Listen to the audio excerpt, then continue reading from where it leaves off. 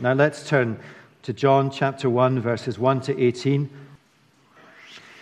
For sure, one of the most magnificent passages of inspired Scripture ever written. John chapter 1, verses 1 to 18. In the beginning was the Word, that means Jesus, and the Word was with God, and the Word was God.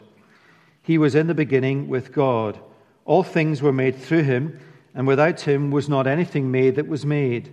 In him was life, and the life was the light of men.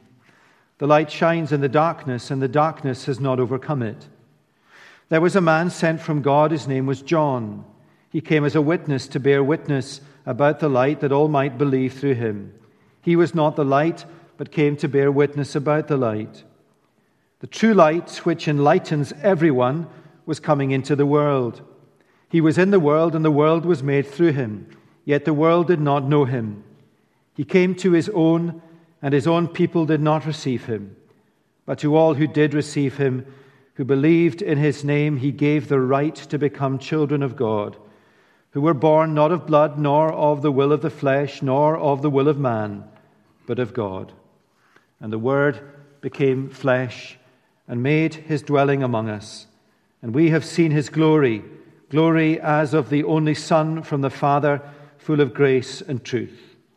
John bore witness about him and cried out, "This was he of whom I said, 'He who comes after me ranks before me, because he was before me.' And from his fullness we have all received grace upon grace. For the law was given through Moses, grace and truth came through Jesus Christ.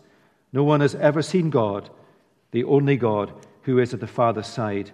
He has made him known."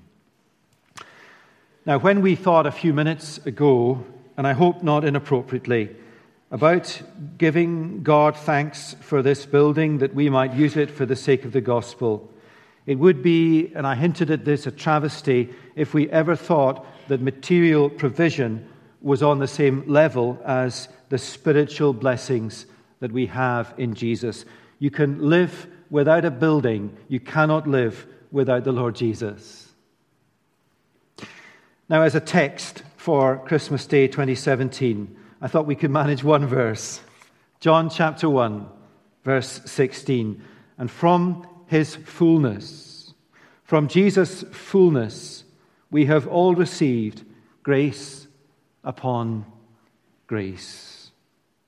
Now consider with me what it is as a Christian that you have received. And if you are not a Christian, consider what is on offer. It is a gift to be received by faith. And notice first from whom these blessings come. From his fullness. They come from the Lord Jesus. The most precious things we can have are from the Lord Jesus, gifts from God. And what we have received by faith, or can receive by faith, are from his fullness. In other words, the blessings we have in Jesus are not, as it were, a divine token gesture or a divine stocking filler, a little bit of grace. It is from his fullness that we receive. It is lavish. Once in my life, I stayed in a truly luxurious hotel, the Peninsula Hotel in Chicago, one of the top 5 hotels in the world. I don't know who paid for it. It wasn't me. I hope somebody did. It was another world. Every luxury. There was even a TV at the foot of the bath. I was with Dick Lucas, who some of you know, my traveling companion. He thought the TV was a microwave. I ordered coffee. It came with a bunch of flowers. The blessings we have in Jesus are lavish from his fullness. Paul writes in Ephesians 1, "Blessed be the God and Father of our Lord Jesus Christ, who has blessed us in Christ with every spiritual blessing." There is something else in these words, from his fullness, and that is that Jesus gives himself to us. The gifts that mean the most have a personal touch to them. Now, when we opened our Christmas presents this morning, the gifts that meant the most had a personal touch to them. And the gift that Jesus gives is Him. He gives us His righteousness. He gives us His Holy Spirit, which means He lives in us physically. If you are a fan of The Crown on Netflix, and you're going to hear many illustrations on this particular episode from me over the coming year, watch today the episode when the Queen meets Billy Graham. He talks to her and he says, "Your Majesty, would you like a living faith?" And she said, "I want something real." And you can imagine her as she grew up in a world of religion and ritual, which is good. And he said as he preached in the chapel in Windsor, real Christianity is about God living in you, in your mind, in your heart, in your body. And he said to the Queen, "Is that what you want?" And she said, "It is."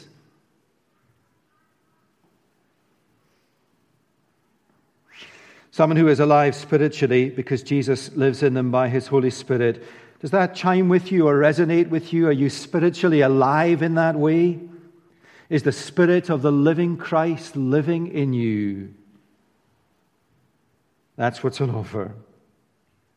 Notice too, from His fullness we have all received. That little word "all" cuts like a scalpel across every other category in our world. All dispels any notion that there are Christians who are especially blessed and Christians who are not. All Christians are equally blessed. All are one. All are one in Christ Jesus. Now, what is it that we have received as Christians? Listen to what John writes. From His fullness we have received. Here's what we have received: grace upon grace. What Jesus has given us from His fullness is grace upon grace. Grace. Grace is a key Bible word. Grace means unmerited gift. We run a course called Christianity Explored for people investigating the Christian faith. One of the videos is of a little girl opening her presents on Christmas morning. Mum and Dad standing by the Christmas tree as she unwraps this present, which is obviously a bike. The wrapping paper goes around the handlebars. The little girl unwraps the present. She gets out her little purse. She looks at her mum and dad and says, "How much do I owe you?" Surely, the human heart says, and has ever since Christ was born, surely what Jesus gives us cannot be free. Surely we must pay for it, earn it, or merit it in some ways. No, it is free. You just need to accept the gift Jesus gives you. Many don't. Or I think this is more accurate, many won't, because they will not accept that real faith means coming empty-handed, undeserving to Jesus to take what He offers us. I mean, just take this collection of people. How many university degrees do we have? How many professors, consultants, partners? How many people that run their own businesses, plumbers, joiners, whatever? How gifted this little group of people is. We live good lives. And it takes the humility of every human heart to say, "Jesus, I need your forgiveness."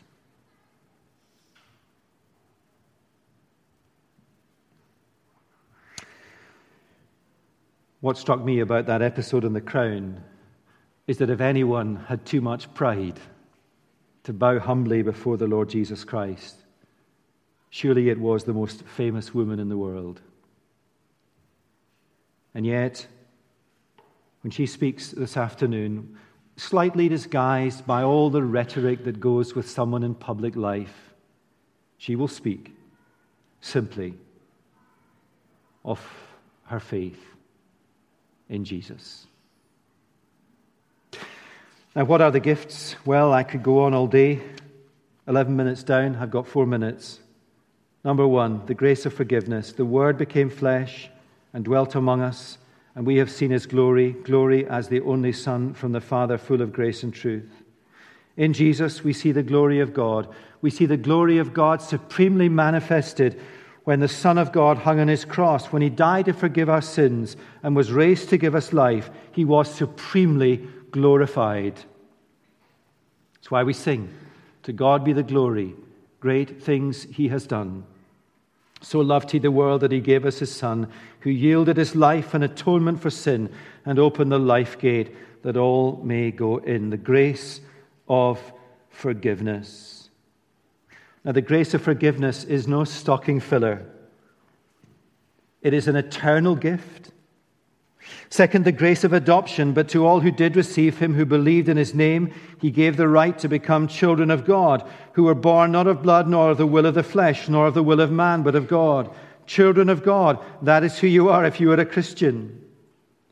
If you have believed in Jesus' name, if you have believed in him for your salvation, he gives you the right to become, and this is no stocking filler, like him, a child of God.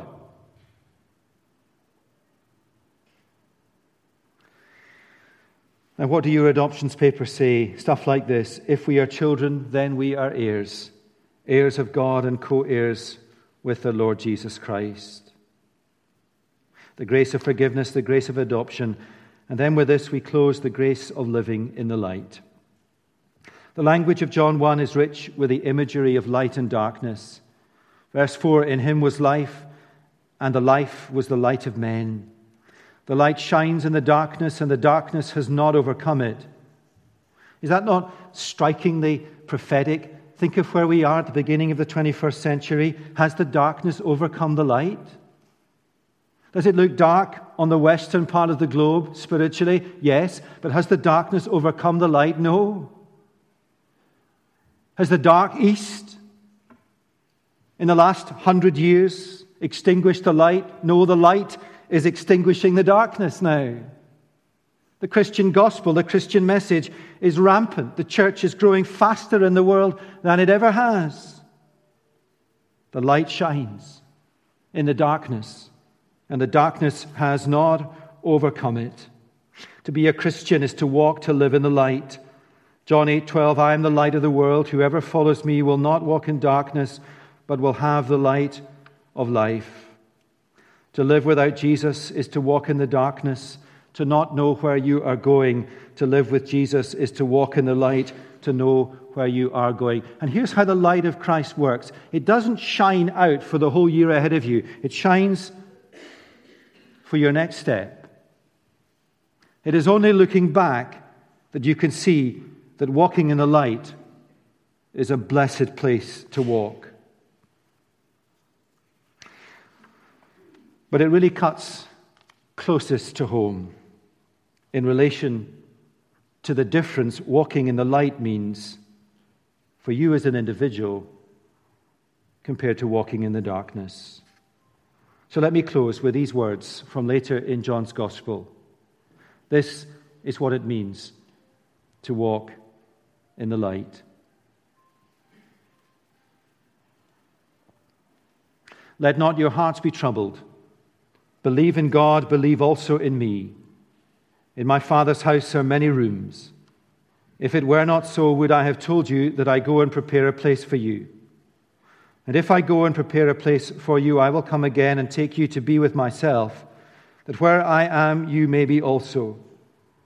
And you know the way to where I am going." And Thomas said to him, we love Thomas, "Lord, we don't know where you're going, so how can we know the way?"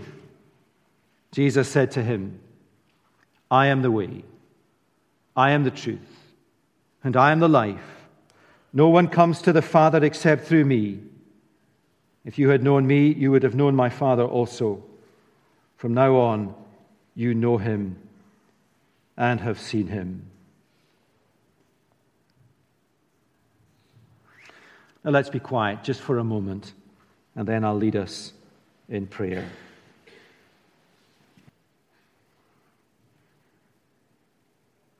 And from his fullness we have all received grace upon grace. Help us, Lord Jesus, by your Spirit, to grasp the immense breadth and height and depth of the blessings that you want to give us. Blessings that come from the Lord Jesus, and blessings that come from his fullness. Jesus himself is the gift, his righteousness, to blot out our sins, his resurrected life, to give us resurrection, his living Spirit living in us, such that we are adopted children of God, sharing the very DNA of our Savior, heirs of glory. Thank you, Lord, that as we look to another year, to walk in the light, what a difference it is to walk in the darkness. Maybe our year will seem like light ahead. Maybe it will be easy and fruitful and positive. But if it is not, and if dark valleys come, then to be in the light is a world of a difference. Help us, Lord, so to walk. Help us to keep trusting. Help us to keep loving. And help us to keep depending and thanking you for the Lord Jesus.